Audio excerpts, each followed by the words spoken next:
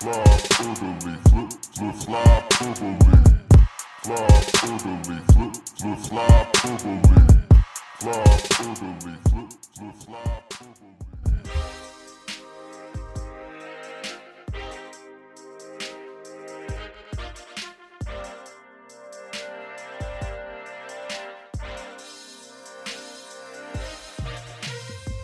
Woo!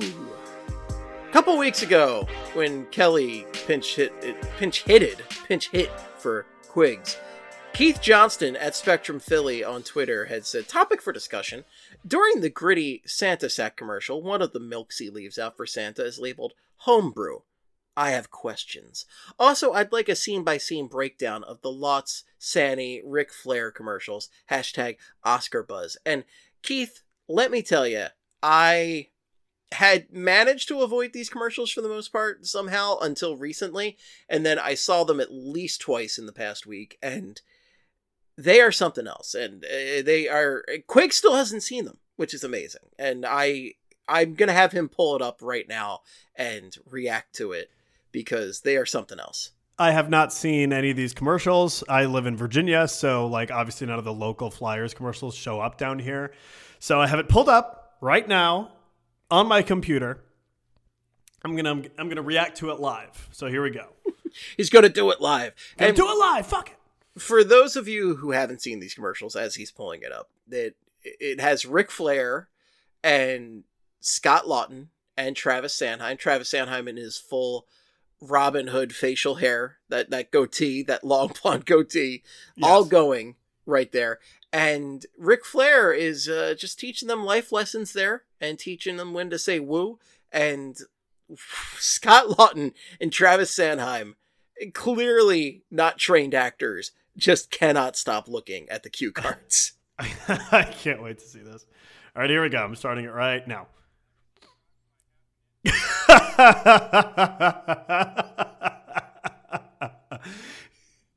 They're all staring at the cue cards. Yeah, but at least Ric Flair has enough, training that he can kind of bounce around a little bit and keep eye contact with other people. Oh, they're airing this on television? Yes. I wooed like you taught me. Oh my God. This is really bad. This is hilariously terrible. They're staring down the cue cards. Gosh darn right it is. If they had heat vision, they would be torching these cue cards the way they are just staring at them.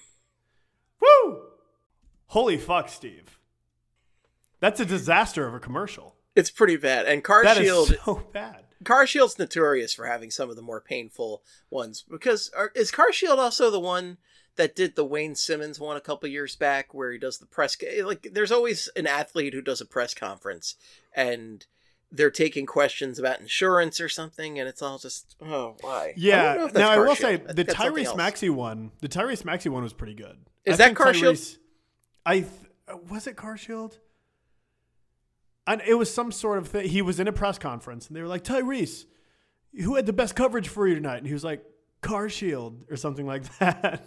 Tyrese, I think, does it the best. Wayne Simmons, it was a rough one, and we all love the Wayne Train. We're a very pro Wayne Train podcast here, but still a rough ride. And even given some of the rougher ones we've had with, I forget if it's CarShield or another insurance company, but low-level insurance companies doing these kind of ads, I think Scott Lawton... And I say this fear of being murdered by Scott Lawton, because we all know Scott Lawton is a secret serial killer. And Scott Lawton might be the worst performance out of all of them. Even Travis Sanheim, who's rough in this, don't get me wrong, is still a rung above Scott Lawton. Didn't they have Matt Vierling doing the CarShield commercial too? Yes! You want to talk about also really bad. One of the least consequential Phillies from this past season. Yeah. It would be Matt Vierling, yes. Matt Vierling had a couple shining moments. Sure. And when I say a couple, I literally mean 2 in 162 games. Yeah. Matt Vierling's a perfectly fine backup center fielder. Yeah. But, CarShield. CarShield. Get some acting lessons in there. It takes nothing. Just say, hey, can you not look at the cue card? How about you do some research before you start reading. Not everybody's made for acting, you know, and clearly Scott Lawton and Travis Sanheim are two of those individuals who aren't made for acting. Not everybody's like us, Steve. I mean, we just have faces. We just have faces for the silver screen. We're talented, which is why we're putting every one of these podcasts on YouTube. Yeah, every single one. People just have to find them. Once they find them. Go on our YouTube channel. We have a YouTube channel. It's called Flyperbole. Just go look us up. I probably have a YouTube channel registered to that. Don't look it up. I'm sure there's nothing good to find on there. Don't look it up. Don't do it. This is like that prank that high school seniors tell the high school freshmen, like, yo, have you been to the pool on the roof? Like, what? There's a pool on the roof? Is that every high school does that? Because we had that one too. Yeah, I'm pretty sure everyone does it. Oh, so lazy. Just lazy writing on the high school seniors' parts right there.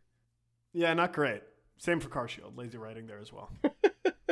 Now, as far as the Gritty commercial, the Santa Sack one, I imagine you haven't seen that either, as you being a Virginian. I have not, no. So I couldn't find a YouTube link for this one, but essentially it's Santa Gritty going through and doing Santa stuff. And at one point he's going over various glasses, and it's like milk and such, and one of them says homebrew.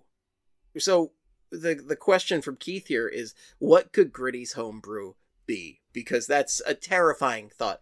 As we've discussed before, Gritty is an agent of chaos. He is truly one of the most frightening creatures that this planet has ever spawned. So what could Gritty's homebrew be? I mean, it could be pure acid. I mean, it looked like milk, right? But it could be acid. If he subsisted on acid, it wouldn't surprise me. It's very funny you said acid, because I was about to say battery acid. It could be battery acid, absolutely. Yeah. And that'd be appropriate because he just milked the batteries, essentially, right? Because of all the batteries that are being thrown at players on the ice. Gritty's two favorite things, hot dogs and battery acid. Yeah. That's where he lives. Bizkit album. Yeah. We actually have a Limp Bizkit talking point later. That's fun. Yeah, we have to. Yeah, we have some words about Limp Bizkit. We have some words about our one of our favorites over there. But back to Gritty on this one, because battery acid's a great guess. I think moonshine is certainly a spectacular guess for this. If Gritty was distilling his own moonshine, it would come to the surprise of no one. Is there like a liquid hallucinogenic drug? I mean, yes. Could be that. Some sort of hallucinogenic. Maybe he's just drinking liquefied heroin. It could be liquefied heroin. That's certainly one theory. No idea. What if it's the liquid nightmares of children? I mean, that's a given. It's a given. Just, of course Gritty is drinking the nightmares of children, which is why he's dressed as Santa Claus, because he's sneaking in to steal the nightmares of children. Man, you know what? They did that movie, Violent Night, they did it all wrong. They cast the wrong guy to play Santa. Yeah. They should have got fucking Gritty. Should have gotten Gritty. Imagine the violence. Opportunity for us to create the Santa Gritty film that everybody has demanded. All right, Flyers, you steal all of Steve's ideas. Anyway, we're giving you permission on this one. Let's make a Gritty movie where he's Santa and he just kills everybody gruesomely. I think that would do very well. Play it before games. At this point, you might as well, because and you know what? Play it before every game, even after Christmas. Just keep playing the Christmas massacre from Gritty every game until the end of the season. It's not like people are showing up to games. It's true. I mean, no one's going to notice. They had $5 beer night last night. They were just begging people to come out. I mean, also it was a weeknight game against the Columbus Blue Jackets. It would probably be sparsely attended even in the best of times. Right. Let alone the blurst of times like we're in now. But Johnny Gaudreau's Columbus Blue Jackets. Yes, Johnny Gaudreau, Johnny Hockey, and his Columbus Blue Jackets. And you know what? Flyers got a rare win where they were clearly the team on top for most of the game. It doesn't happen often. I was gonna say last night I actually for a few minutes was enjoying the Flyers. Like I was watching the game and I was like, yo, this is actually kind of fun. And then Morgan Frost put on a show. He did. And so Owen Tippett played well. Cam York played well. Like TK? A lot of the young guys. TK. Oh my God, dude. TK was out of control. The Jerk Store was open for business, and it was kicking ass and taking names. It was. I was very proud watching that. And yeah, I mean, a lot of the good young players performed well last night. TK played incredibly well. And that was just a fun game to watch, honestly. And especially that it came against my arch nemesis, Columbus Blue Jackets. Like, it was just awesome. You do hate the Columbus Blue Jackets. Yeah. And so I'm just, yeah. But then I remembered that it's the Flyers and like this doesn't last very long. That feeling of having fun.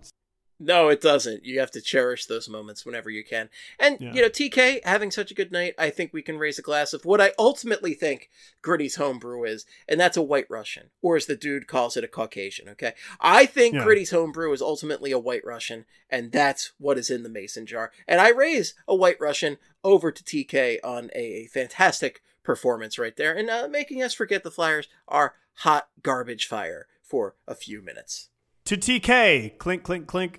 Clink, clink, clink.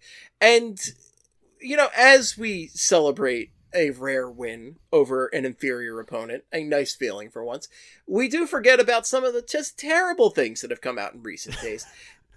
One of those things being that we finally got word one way or the other on Cam Atkinson, and it was the other, okay? It was the other way. Cam Atkinson out for the rest of the season with a neck injury. In the words of Charlie O'Connor, welp. Literally last week, we were talking about this on the episode. I remember we were going over the roster. We were looking at Cap Friendly. And I was like, what the fuck is going on with Cam Atkinson? Because they keep saying that he's getting better and he's like, he's doing practice now. He's skating.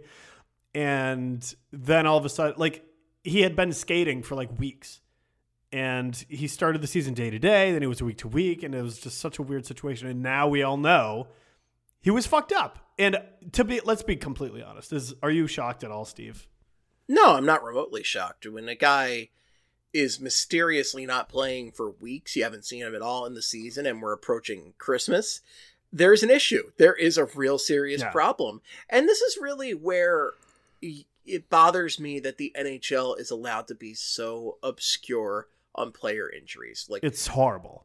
I get it, right? I get that you don't want to give up a competitive advantage. I know that you don't want certain guys targeting guys in certain areas of their body because they have an injury, a weakness, blah, blah, blah. But as far as media coverage, as far as fan knowledge goes, we really need to know this information because it starts just baseless speculation. And I had actually heard that there was some idiots out there asking him some questions with a capital Q about if this was a vaccine-related heart condition. I hate it here. I hate these people. Fucking, maniacs. But this is the kind of stuff that this, number one, shouldn't happen regardless because these are just maniacs asking these kind of questions. But this is the kind of speculation that gets very much tampered down if you had this information up front about what Cam Atkinson is going through, what he's suffering through. I mean, for the entirety of last season, we had no idea what the deal was with Ryan Ellis, right? And that really just had us all spinning wheels, had people's imaginations running over time, and it was bad news all around. Yeah, and you know what? Like, it happened with Ryan Ellis. Now it's happened with Cam Atkinson. And I don't think it'll happen this way, but like, it does make you worry about like, could this happen to Sean Couturier? You know what I mean? Like, he's expected to be back, but so was Cam Atkinson. And we haven't seen Sean Couturier play. And I know his situation's way different. It's kind of like, this is more of an apples and oranges situation, but like, still, it's a little scary to think like, oh, if this could happen to Cam, who they were all saying was going to come back soon, why wouldn't it happen to Sean Couturier, who now has had 2 back surgeries, or is it 3 back surgeries? I forget the exact number. It's been at a minimum 2 at this point. But his back is all sorts of fucked up right now. It's all sorts of fucked up. And it sucks to not have any information on this, to just have these guys floating out there in the void. And is there any other team that this seems to happen to as much as it happens to the Flyers. I can't think of any No team. way. No. I certainly don't follow other teams as closely as I do the Flyers, but it's very strange that we're now establishing this pattern of guys just kind of disappearing and getting zero updates on them. Yeah. I feel like the Capitals have had some bad luck with injuries. Like Backstrom has been hurt, but he's like skating now. Tom Wilson was in a normal jersey today, I believe, from what I saw from Sammy Silber of Washington Hockey Now. Not later, Steve. Right now. Right now! Hockey Right now! now! Not tomorrow, not yesterday, hockey now! Right now. So yeah, but like there are other teams that have like their own injury problems, but like it's just so weird that the Flyers are like players are just dying.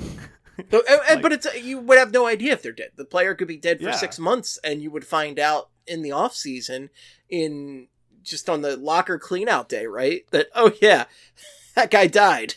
Yeah.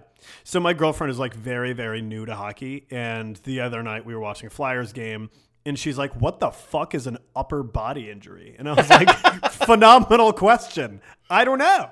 Nobody knows. No one has any idea what that means. It could be mean your literally arm. anything. Could be your wrist.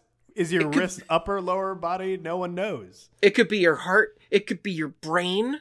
It could be your ribs. Yeah. It's honestly a miracle that when Chris Letang had his stroke, they didn't just say it was an upper body injury. Oh, you know they were tempted to. You know they were I'm sure absolutely they were. tempted to. Yeah. You could have a stomach injury, right? You could have an upset tummy, and that would be an upper body injury. Also, real quick, now that we mentioned it, I hate the man, but like, congrats to Chris Letang coming back and playing well. That's a scary situation. It's a scary situation, and it's very cool that he was able to bounce back as quickly as he was. It's frankly an amazing time we live in where somebody can bounce back that quickly from a stroke and play NHL hockey. Phenomenal. Right. Let's not forget, though, fuck you, Chris Letang. Yeah, oh, of course. Back to what we were talking about. But yeah, no, it's like, it's so weird. Like, I don't know why hockey. Why is hockey like this? No other sports like this in the world. Like, why it's... I don't know. It's frustrating. There's no answer. We have no answer. We have no answer. And it's also just a shame from a fan perspective to not be able to watch Cam Atkinson. I think he was easily one of the more likable Flyers on the team. Certainly a great locker room presence. A great guy for PR purposes. I mean, he always has that smile on his face. He's always doing great community events and everything. Cam's just a great guy to have out there. And he scores goals and he kills penalties. So Cam is just an all-around great guy to have around on your team. And he's the only guy before the season who really had an extensive history with John Tortorella. And, you know, it sucks because he should have been there to help these guys like kind of learn the Torts methods and all that, and he's just not around. And it sucks we don't get to watch him, and we're not going to get to see him at all this season. There's very little to root for in this team, and Cam Atkinson is one of those guys who is just very, very rootable.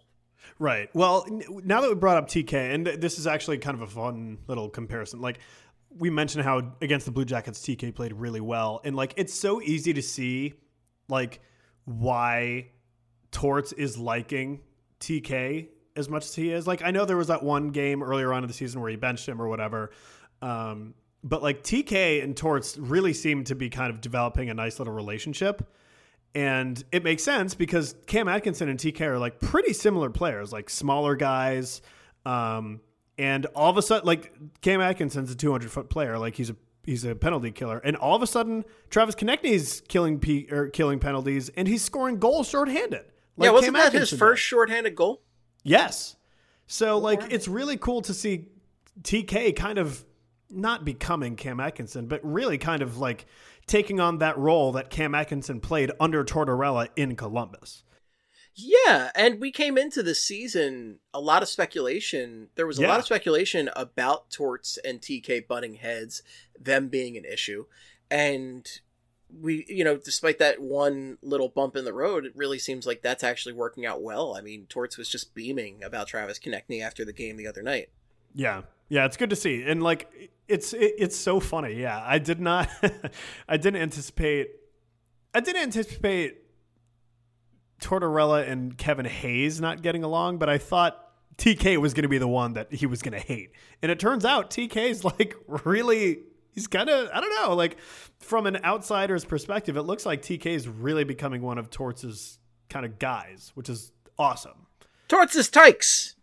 Torts' Tykes. That's actually if the Flyers get some like really good young talent and Torts is still around, that would be actually a great name for a line or something. There you go, Torts' Tykes over there. Unfortunately, Kevin Hayes will not be one of Torts' Tykes, and we talked last week about Kevin Hayes buyout speculation, and really did not think there was much to it. I mean, the news was coming from one of his most hated rivals in the New York press, and we were thinking it was just bullshit, and it turns out, folks, that when there's smoke, there's Flyer. Good night and good hockey. I'm so sorry. Not sorry for that. And Cole Beasley's back, so I can make that kind of I'm quitting the podcast, Steve. I'm quitting the... Where there's say smoke... I should quit? Yes. Where there's smoke, there's Flyer. But listen, I haven't gotten a really bad dad pun in here in a long time, so I needed this. You sure made up for that lost time with that one. That's the name of the podcast this week. That's for sure.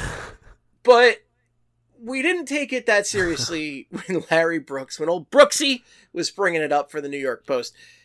Elliot Friedman has brought up Kevin Hayes buyout rumors, so we can take this very seriously now, because when Elliot Friedman is talking about it, it is something with some substance to it. Yeah, no, it's like, he's like kind of become the Bob McKenzie. Like whenever Uncle Bob would say something, everyone was like, oh my God, what'd you say? And that's pretty much what Elliot Friedman is now. So,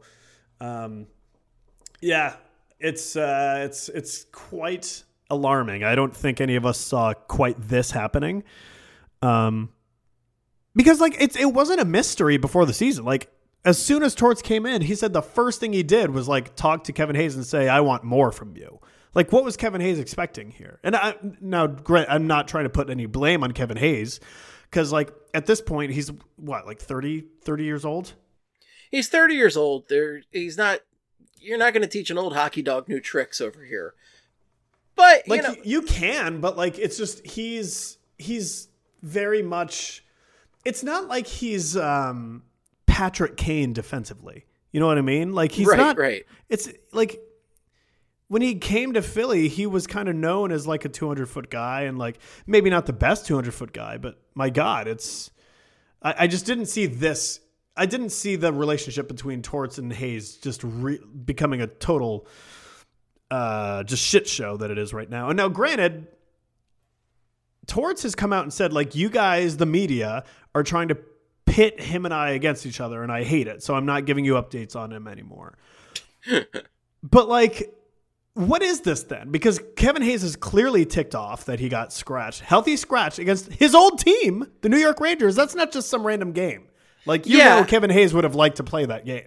You absolutely know Kevin Hayes wants to play. And the thing is, Kevin Hayes is a competitive guy. He wants to play. He wants to be out there. And listen, like, here's Kevin Hayes' quote on this. He said, I don't think I should have been benched, but he's the coach. I'm the player.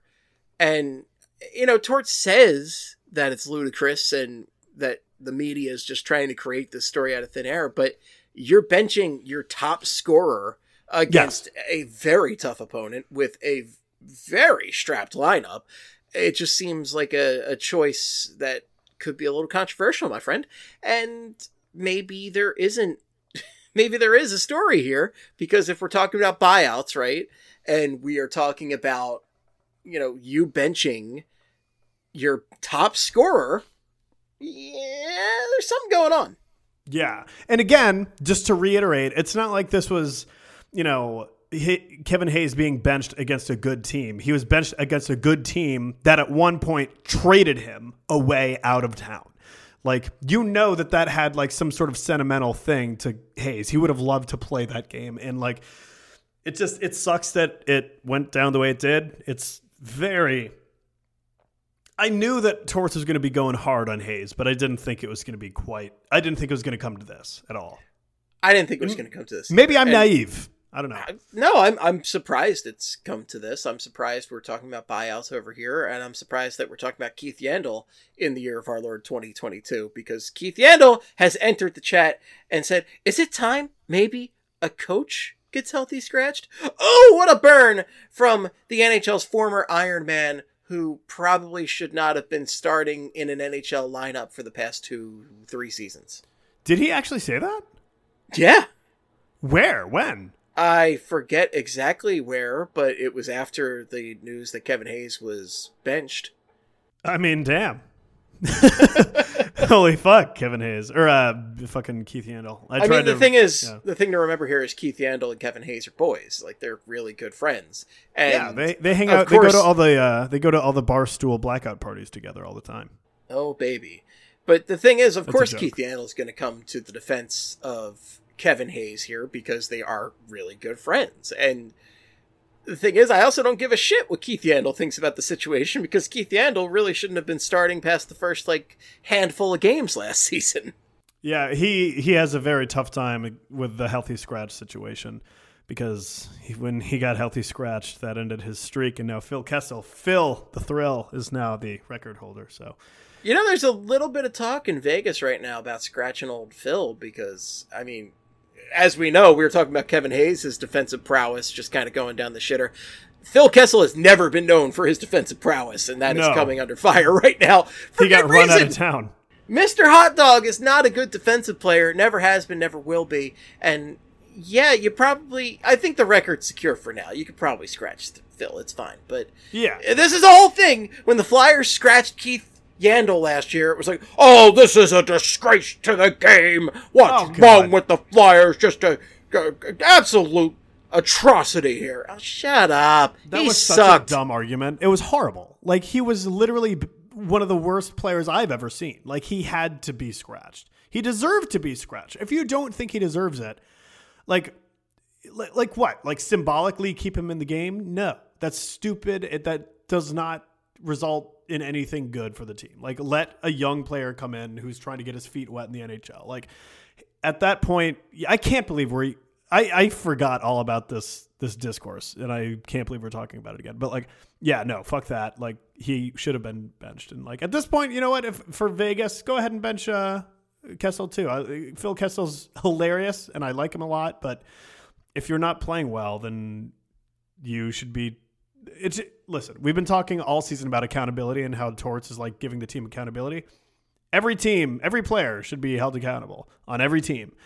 And if you're playing like shit, you should be treated like shit. You're damn AKA right. Be benched. Be benched. Melania's not treated be like benched. Shit.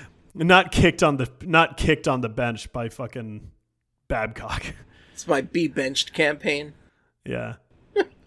No, you're absolutely right. You should not be able to just scratch your name into the starting lineup every night just because you've been able to play all the previous games. Sure, that's all well and good, but if you're playing like shit, you should 100% be scratched. It's just how it is. And especially for a team like Vegas, right? You could make the argument last year that it wouldn't have made a difference for the Flyers because they were so goddamn lousy that just playing Keith Yandle, regardless, would have just been fine because they were just terrible. Vegas is at the top of their division, but, they're a few points up, but you never know. If you just get into a losing streak, you could be down before you know it. And this is a team that could be looking at playoff positioning, This is a team that will most likely make the playoffs. So, yeah. If you got to win those games if you're Vegas. Yeah, no, it's pretty and it's not like they're struggling right now. Like, Vegas is one of the best teams in the league, but yeah, I don't know. Regardless, cut players or don't cut, but bench players who should be benched. That's what cut them all. Very cut easy. Them all. Yeah, cut them all. Cut. You're cut. You're cut. You're definitely cut. You're cut. Wish the Flyers could do that. I wish so too. That'd be great. But that's the NHL for you. So what a whole salary cap situation that they have going on. And on the note of that salary cap situation, if the Flyers were to buy out Kevin Hayes, he would be on the books through the 28-29 season. The 23-24 cap hit would be $2,253,968. 24-25 and 25-26 would be $4,753,968. And 26-27, 27-28, and 28-29 cap hit would be $1,611,111. So not terrible at the end, but pretty pretty tough for the next 3 or so years right there. I mean, especially a $4 to $5 million cap hit on a team that is just constantly strapped for cap space is a death sentence. It's just a terrible idea. And I'm against hindering future teams, future Flyers teams, to deal with a bleak and pointless short-term future. Okay, I think this buyout would outlast John Tortorella in Philadelphia. It's stupid. It's stupid. The thing for me is like, what makes you think the Flyers are going to be competitive within the next 3 to 4 years? What makes me think? I have no. It's not about being competitive, but they have to put a hockey team together, and they never have cap space. So if they're missing almost $5 million in cap space. Yeah, but I mean, hey, then you just signed a bunch of bad players, and then you go for the first overall pick. Okay, so if they're not competitive in the next 3 years, what about the next 4 years? What about the next 5 years? I mean, missing any cap space for a team that's as cap strapped as the Flyers is a just terrible move. I hate dead cap space, and I think, like, why would you do this? I do. I don't want them to buy out Kevin. I would like them to trade him because he's still a good player, and one would think a team would like to have him and potentially trade for him. But I also feel like the value they would get from him would be very, very low because teams know that like the whole buyout situation is a possibility. So this is why I'm surprised that this even leaked. Why would they even leak this information instead of just trying to build him up? Like, yeah, Kevin Hayes is great. He just doesn't mesh with the, Who knows who leaked? Like, we don't know that anyone on the Flyers, like maybe Hayes leaked it. Like, that's very possible. Very possible. Maybe Friedman or maybe someone, I don't know. Like maybe Friedman somehow got a scoop and he heard a guy say something to someone. I don't know. But yeah, it's who knows how this got out. But we don't even know that this is for sure happening. We don't know for sure that it's happening, but yeah. Honestly, I hate the idea of it. Well, we have to discuss it, though. We have to discuss the idea that it is happening. And I just don't agree with buying a guy out and dealing with dead cap space for forever because the current coach, who, again, I don't think is going to last more than 3 or 4 years here, is not happy with him. Well, let me say this. I feel like it would only be, and again, I would prefer them to trade Hayes, but if they do, it would only be really shitty for like the next 3 years. Only 3 years. Which is like not great. But after that, it's only 1.6 million, which is like not insignificant, but like, it's manageable. Like you can work around that. I mean, you can retool a team to be at least more competitive than they are now. Yeah. In 2 or 3 years to get rid of Chuck Fletcher.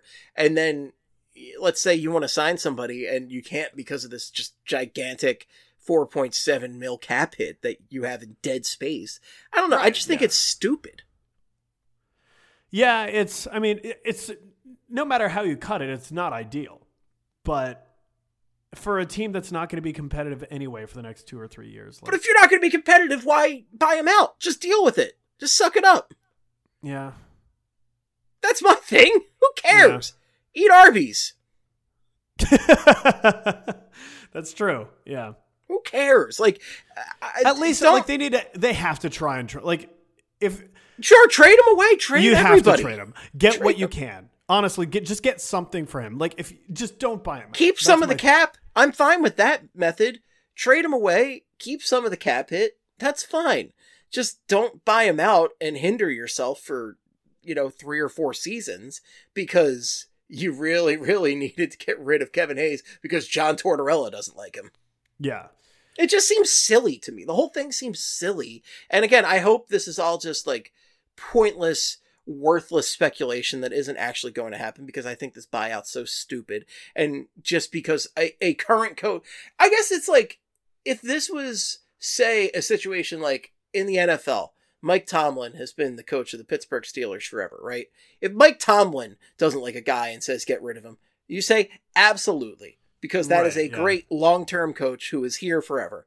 But Flyers coaches last, I don't know, 3-4 years tops. they don't last very long. So I don't see any point in hindering a future team because the current coach doesn't like, because I don't think the current coach is going to last very long. I do think he's going to last longer than a couple of years. Do you? I am not optimistic. I think Torts is definitely, because like I feel like they are turning to Torts to spearhead this rebuild or retool or whatever the fuck this is.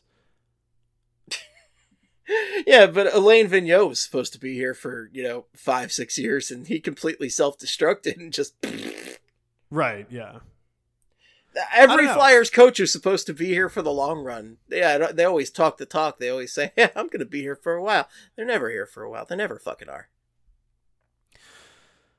I just feel like they're paying Torts so much money. They pay off. They paid Alain Vigneault a ton of money. Yeah, but like, would they really want to do that again? Yes, because they're stupid. Pay two guys. I mean, yes, they're very dumb, but like they're very dumb. Ryan, you are but it's not underestimating how dumb the Flyers are. I am. And how little they care about money. But it's not like Torts is a bad coach. That's the thing. But that doesn't matter. It doesn't matter if they're a bad coach or they're a good coach. If they're not getting results, they get fired by the Flyers. I mean, yeah, but I've seen it all, Ryan. I feel like they're trying to change it. I don't know. I don't know what's going on. I can't tell you how many head coaches the Flyers have had in my lifetime because the number is just too high to keep track of. I mean, yeah, they haven't had a long-term coach in forever, but ever maybe since Fred Shero. But then again, how often do long-term coaches last in the NHL? Like, there's John Cooper. Sure. So don't make a personnel decision based on a head coach. Yeah. That's all I'm trying to say. Right. I think it's an insane decision if they decide to proceed with this buyout. I just don't do it. Okay, just don't do it. Just suck it up and make Kevin Hayes send him the minors. I don't give a shit. But then like in 2 years, if you get rid of Tortorella, you keep Hayes, you get rid of Tortorella, you bring in a new coach, but then that new coach just isn't as good a coach as Tortorella, but he gets along with Hayes. We're in the same spot, just a slightly different situation. We're going to be in the same spot regardless. This whole fucking organization's screwed. I mean, it's not great. It's certainly not great. It's not great. All right, I'm looking at it now. Since I was born, Bob McCammon, 1. Mike Keenan, 2. Paul Holmgren, 3. Bill Dineen, 4. Terry Simpson, 5. Terry Murray, 6. Wayne Cashman, 7. Roger Nielsen, 8. Craig Ramsey, 9. Bill Barber, 10. Ken Hitchcock, 11. John Stevens, 12. Peter Laviolette, 13. Craig Berube, 14. Dave Haxtell, 15. Scott Gordon, 16. Alain Vigneault, 17. Mike Yeo, 18. John Tortorella is the 19th head coach of the Philadelphia Flyers in my lifetime. That's damning. That is fucking insane. It's ridiculous. I hate it here. It's not awesome. But again, honestly, like right now, I can only think of really 2 long-term, maybe 3 long-term head coaches, and that's John Cooper, Mike Sullivan, and Bednar, because I feel like Bednar's been there for a while. He's been there a minute, yeah. But I mean, everyone else, it's just musical chairs, essentially. It is, so don't make your personnel decisions based on the head coach. That's all I'm saying. I don't know. Make a trade, but don't make a buyout. Definitely don't make a you buyout. have to make a trade. Like, and again, like, But Chuck Fletcher won't do it because Chuck Fletcher's useless. He's the worst GM in the entire NHL. So no matter what Chuck ends up, like, he cannot be the one to make this decision. It cannot be. But he will be. They have got, like, he has to be gone before this is figured out. I have less and less faith each day that he will be gone before the next draft. If he's still around next draft, there's going to be a complete mutiny in Philadelphia. You would think, but I mean, if Comcast doesn't give a shit. The ticket sales are already like totally dog shit in the cellar. It's bad. Like what? And it's going to get worse. a change has to be made. I can't remember the last year that we were approaching Christmas and I had not been to a Flyers game. Yeah. I mean, they hear the Fire Fletcher chants all over the place. They know, like, the organization knows that Fletcher is hated unanimously by the fan base. But do they care? They can't look at this squad, at this team, and think that he's doing a good job being the general manager of the Flyers. Well, you would think that. I'm just not confident that they see what we see. And I see an unmitigated disaster. I see Rasmus Ristolainen. I see an entire defense that stinks. I see no offense. I just don't even see a hockey team. They have an AHL team they're running out there. They made Lucas Sedlak retire from his dream of NHL hockey, okay? Lucas Sedlak had 29 games as a Philadelphia Flyer. He had a real cup of coffee with the team, and he said, I'm good. I'm going to go back home. I'm going to go back to Czechia, or the Czech Republic, whatever the hell we're calling it these days. He went home. Lucas Sedlak said, I had enough. Bye-bye. So I was trying to do a story about Lucas Sedlak literally days ago, and I requested an interview with him, and he just left. He fled. So it's my fault. It is your fault. He found out that I wanted to talk to him. He was like, fuck that, bro. And he just... What'd you do? He just crossed the ocean to get away from me. Crossed the ocean. A whole ass ocean. Just what a stunner that was. And I totally get it. He's been playing well, too. It's really sad, honestly. I liked him a lot. He's Chuck Fletcher's best pickup in this past calendar year. Easily. Yeah, possibly longer than that. Possibly longer than that. And Chuck Fletcher has not made that many smart moves. Lucas Sedlak has actually been playing very well for the Philadelphia Flyers. He's been a nice, just plug him in any part of the lineup. He'll do it. Okay, sure thing, Chief. And really, Lucas Sedlak came over with the dream of winning a Stanley Cup with the Colorado Avalanche and was put on waivers and claimed by the Flyers. An absolute nightmare if you're thinking about winning a Stanley Cup. It's honestly huge. Yeah, could you imagine that? Like, oh, God. That's a real kick in the nuts right there. If I'm a player and I signed with the Avalanche, they put me on waivers, I'm like, all right, sweet. I'll get sent down to the AHL, and then the fucking Flyers swoop in and take me. I would keel over and die right there. The orange and the black. The orange and the black. Oh, no. No. That poor son of a bitch. Well, he said, I've had enough, and he went home. It's amazing. I can't.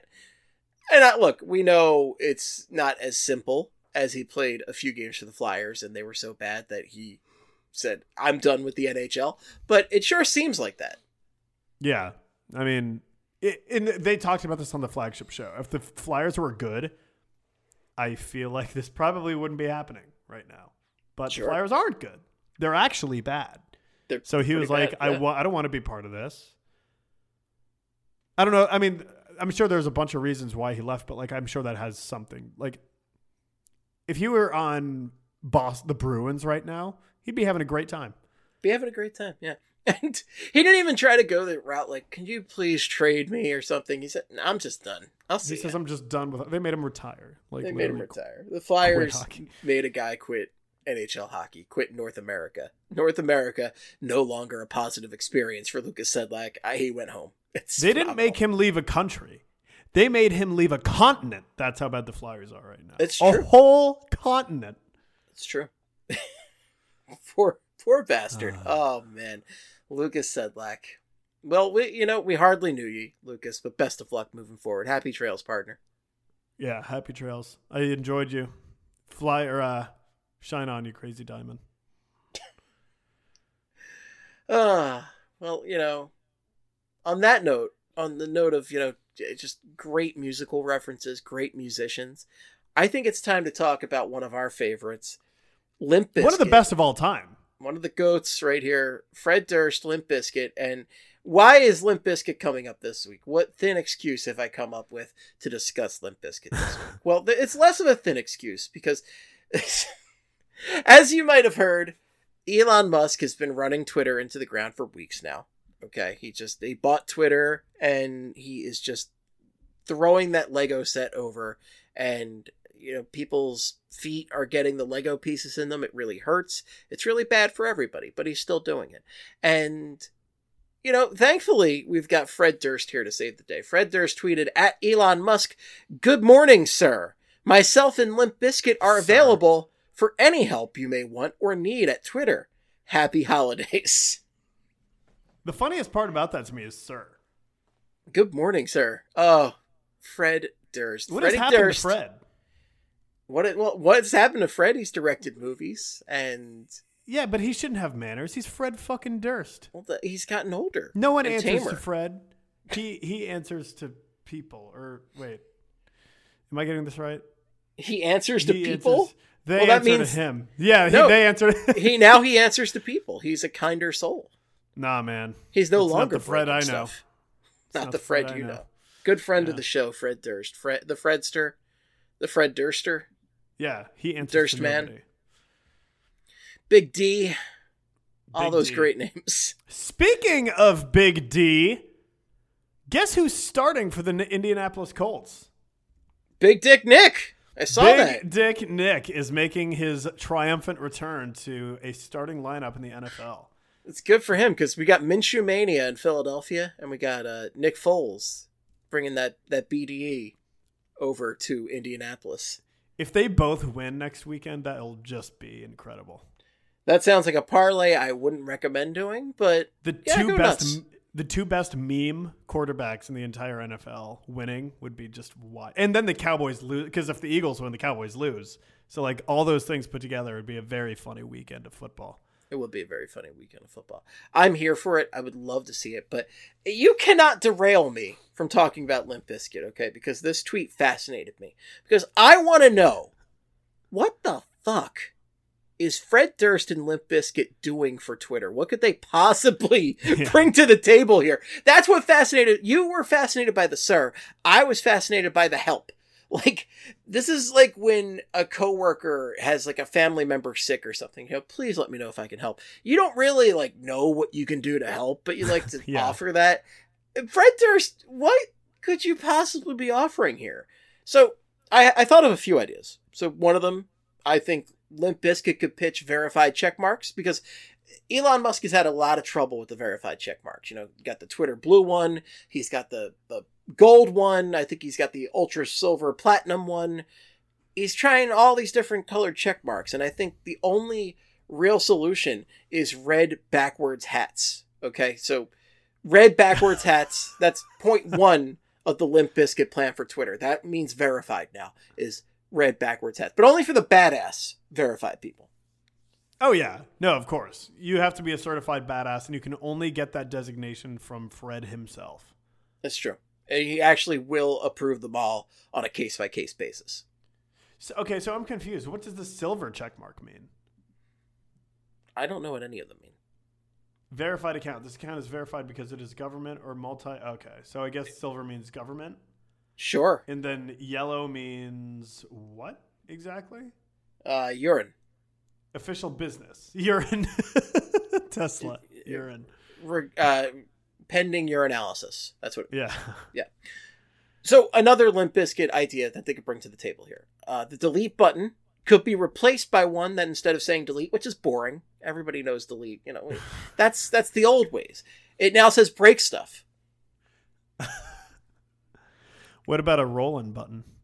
No, that's instead of retweet, it's rolling. Rolling. Got to roll this tweet. Rolling. What? What? And then finally, the final thing that Limp Bizkit could bring to the table here. They could record a new theme song for a Twitter commercial, because Twitter, they need to rebrand. They need to get hip. They need to get with the times. They need a theme song. And Limp Bizkit is the one to properly bring them into the 2020s. There's only one person who should be responsible for making a Twitter theme song, and that is none other than Albut. That's true. Albut can make a mean theme song, but listen, this isn't my pitch. This is Limp Bizkit's pitch. This is true. They're reaching out to Elon Musk and saying, this is what we can do for you. Help us help you, Elon. I do kind of need it to happen now, honestly. Yeah. I need this theme song. I need this theme song bad. So if you're listening, Fred Durst, and I know you are, number one, watch out for the ghost of Eddie Van Halen, because he might come rolling up in his assault vehicle, and he might be angry at you for smoking weed in his presence. But number 2, give us a sneak peek of that Twitter theme song that I know you're making, okay? I didn't just make all these up. This is all real information. It has to happen. Honestly, like if Elon Musk is, if he's a smart man, which he's not, he will give the Twitter reins to Fred Durst. How can a rich guy be dumb, Ryan? How can a rich guy be dumb? There's just no. I know way. it's very rare, Steve. It's very. This is a once in a lifetime situation. Once in a lifetime. Once in a lifetime. Same as it ever was.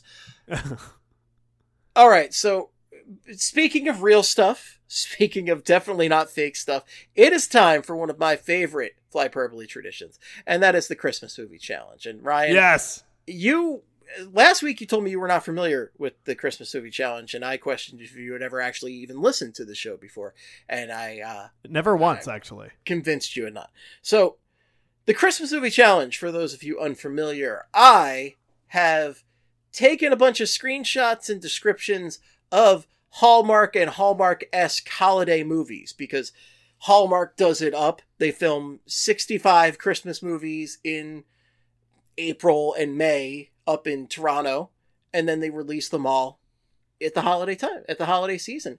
And people go nuts for these things. They watch them nonstop. They are just advertised nonstop. They go crazy. So, the thing about these films are, they are bonkers. They just have these crazy descriptions. They don't make any sense.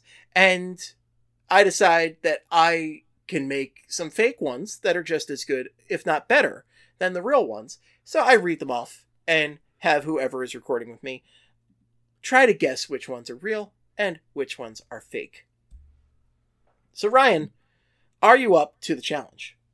I'm up to the challenge, Steve, and I'm going to get 100% on these. You might get 100% on these. I can feel it.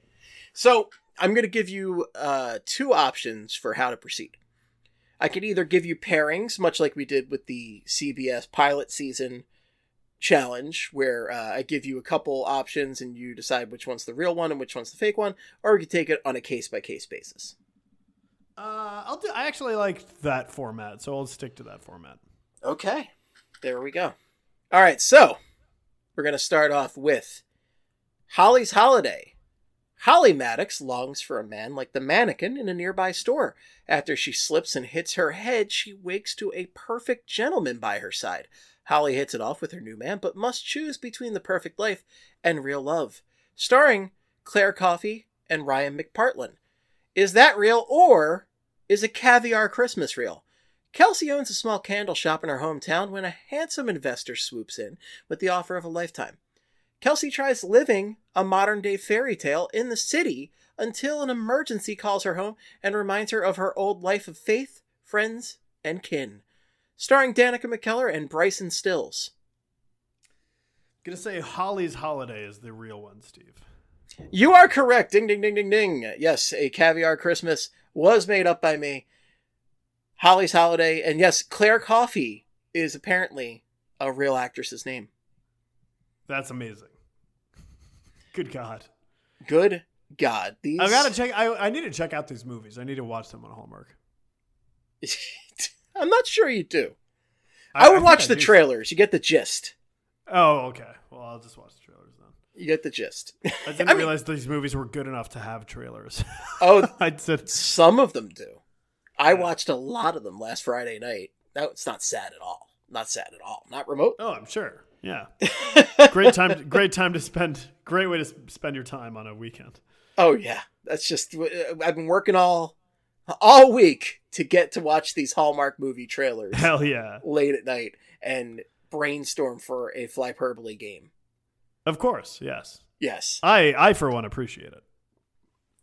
All right, so this round we're gonna have 3. Okay, you have to guess the real one out of the 3 here. Okay, let's do it. All right. First off, we have Ring the Bells. Derek has spent his life trying to make it as a professional boxer.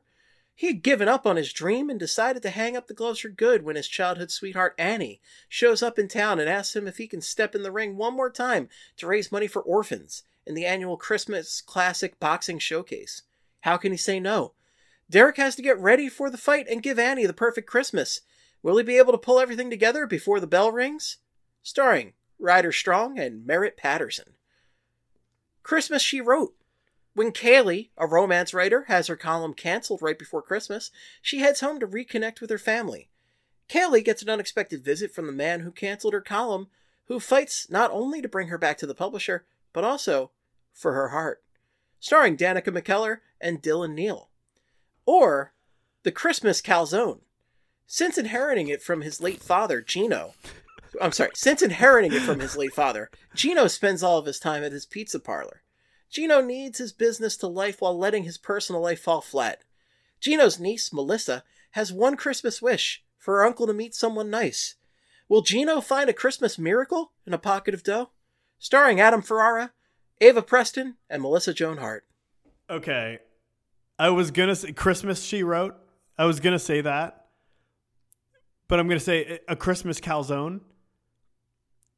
And that's the name of it? That's yes, the name of it? The Christmas Calzone, yes. I'm going with that as the real one because that is too insane. Like, I'm not sure you could even come up with that. Well, my friend, I did come up with it. Oh, my God. Christmas She Wrote is the real one of the three. Oh, I had it right. With just an abysmal title. Christmas She Wrote. It doesn't even involve murder. No, it doesn't. What the hell? It's so against Hallmark movies. Like, it's prerequisites. So bad. It's so bad.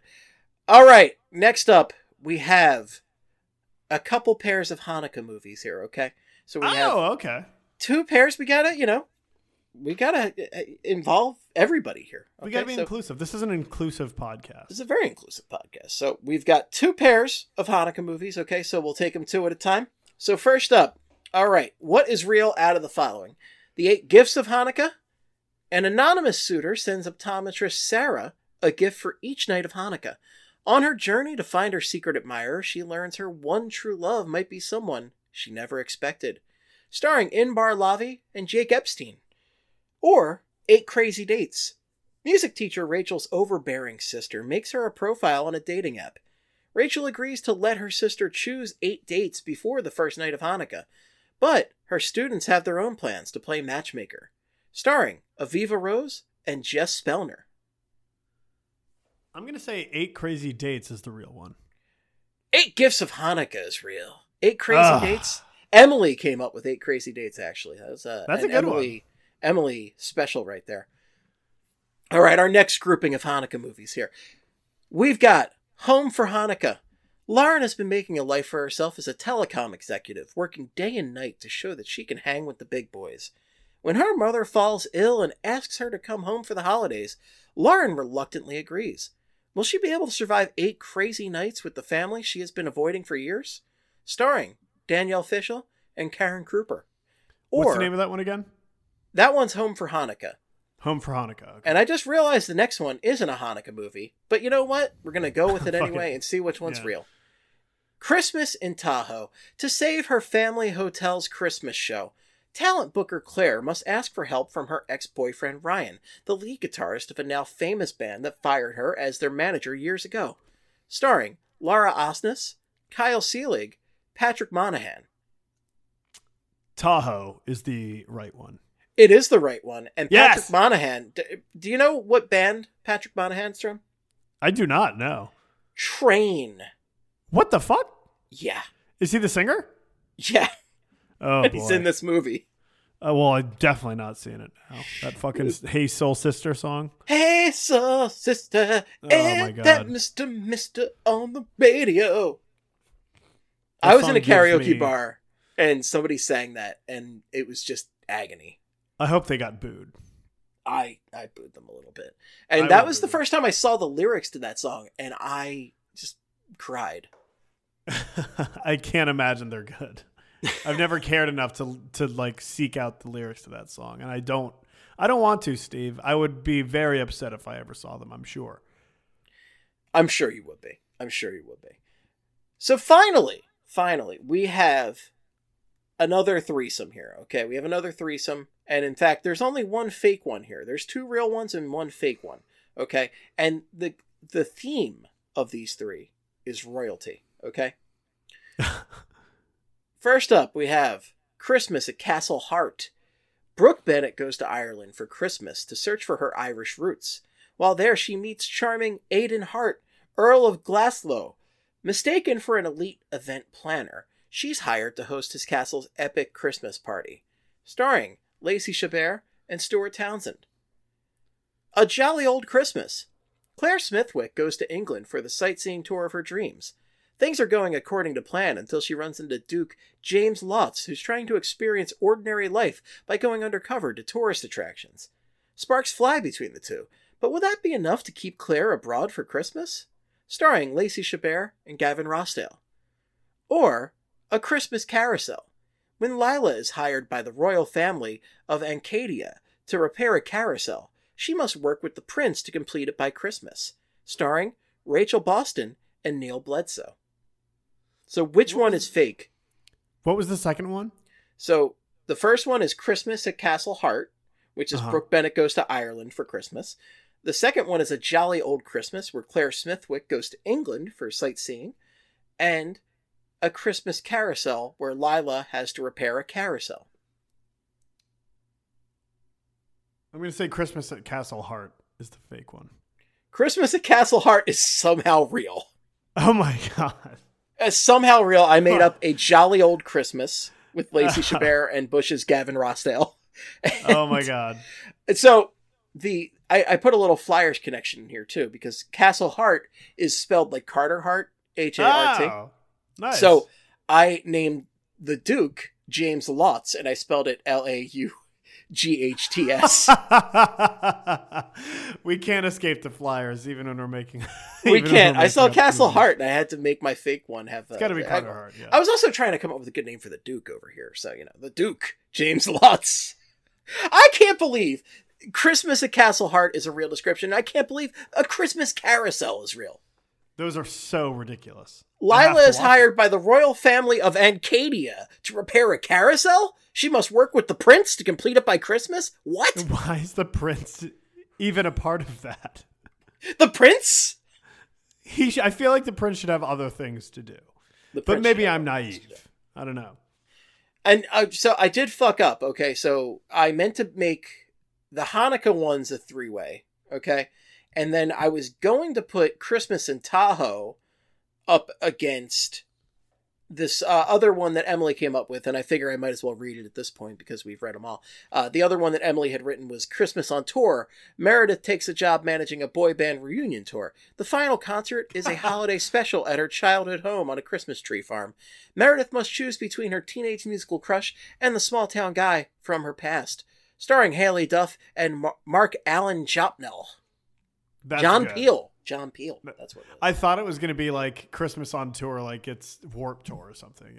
Christmas on Warped Tour. Maybe that's yeah, Christmas on Warped Tour. Yeah. That was good. So, those are some good ones. Thank you. Yes, the 2022 Christmas movie challenge. And always enjoy coming up with fake Christmas movies for that one. But that's all we got. That was the rest of the show notes right there. We got the Limp Bizkit talk. We got the Christmas movie challenge, and just joyous times all around. So enjoy your shitty Hallmark movies, and enjoy your time with your loved ones. I'm getting tired. I'm running out of gas here, Quiggs. I am too. It hit me like a train like 5 minutes ago. I don't know hey, soul sister. Hey, it hit you like a train. Fuck off. Ain't that Mister?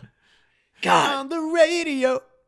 Fucking terrible song. I will never get over when they performed at a Flyers Penguins outdoor game. It was just abysmal. Oh my God. It was so bad. They should have Green Day should have been there. I don't know what they were thinking. It should always be Green Day just cursing out the crowd. Yeah. That's all I want. That's all I want. That's all I want for Christmas is a Green Day Christmas. Yeah. A red and Green Day Christmas. Oh, there you go. Yeah. Perfect. All right, folks, that's all we got for you, and it was plenty. Thanks so much for listening. If you have any feedback, the best place still is somehow on twitter.com.org.edu.ca.musk. Quiggs, where can people find you on the Twitter machine? Find me at Ryan Quiggs with a Z. Oh, wow. Wow. You can follow me at Flyperbole or at Esteban. If it's for hockey purposes, make it Flyperbole. Follow BSH Radio. Follow Broad Street Hockey. We're on a variety of social media, so go seek us out there. And one final note for me before we close out, I wanted to say congratulations to Jim Gardner on an amazing career as the news anchor for 6 ABC. Just a fantastic local newsman and one of the greatest of all time, and he will be missed. One of the best mustaches of all time. I know Quigs, he's not really somebody you're familiar with, but I grew up with Jim Gardner, and he basically, he's one of the inspirations for Ron Burgundy in a way, just looks wise at least, and he's just a phenomenal talent. He finally called it quits today, but I gotta give credit to a lot of the local maniacs who went and tailgated his final broadcast today at the news station. They tailgated? They tailgated. It was amazing. That is so Philadelphia. Holy shit, I love that. It is peak Philly. It's so good. But Jim Gardner, you will be missed. And I know local news ain't what it used to be, but it certainly isn't now that Jim Gardner is calling it quits. All right, folks, thank you so much for listening. And until next time, in the words of the great Gene Hart, good night and good hockey. Wow, wow, wow, wow, wow, wow, wow, wow, wow, wow, wow, wow, wow, wow, wow, wow, wow.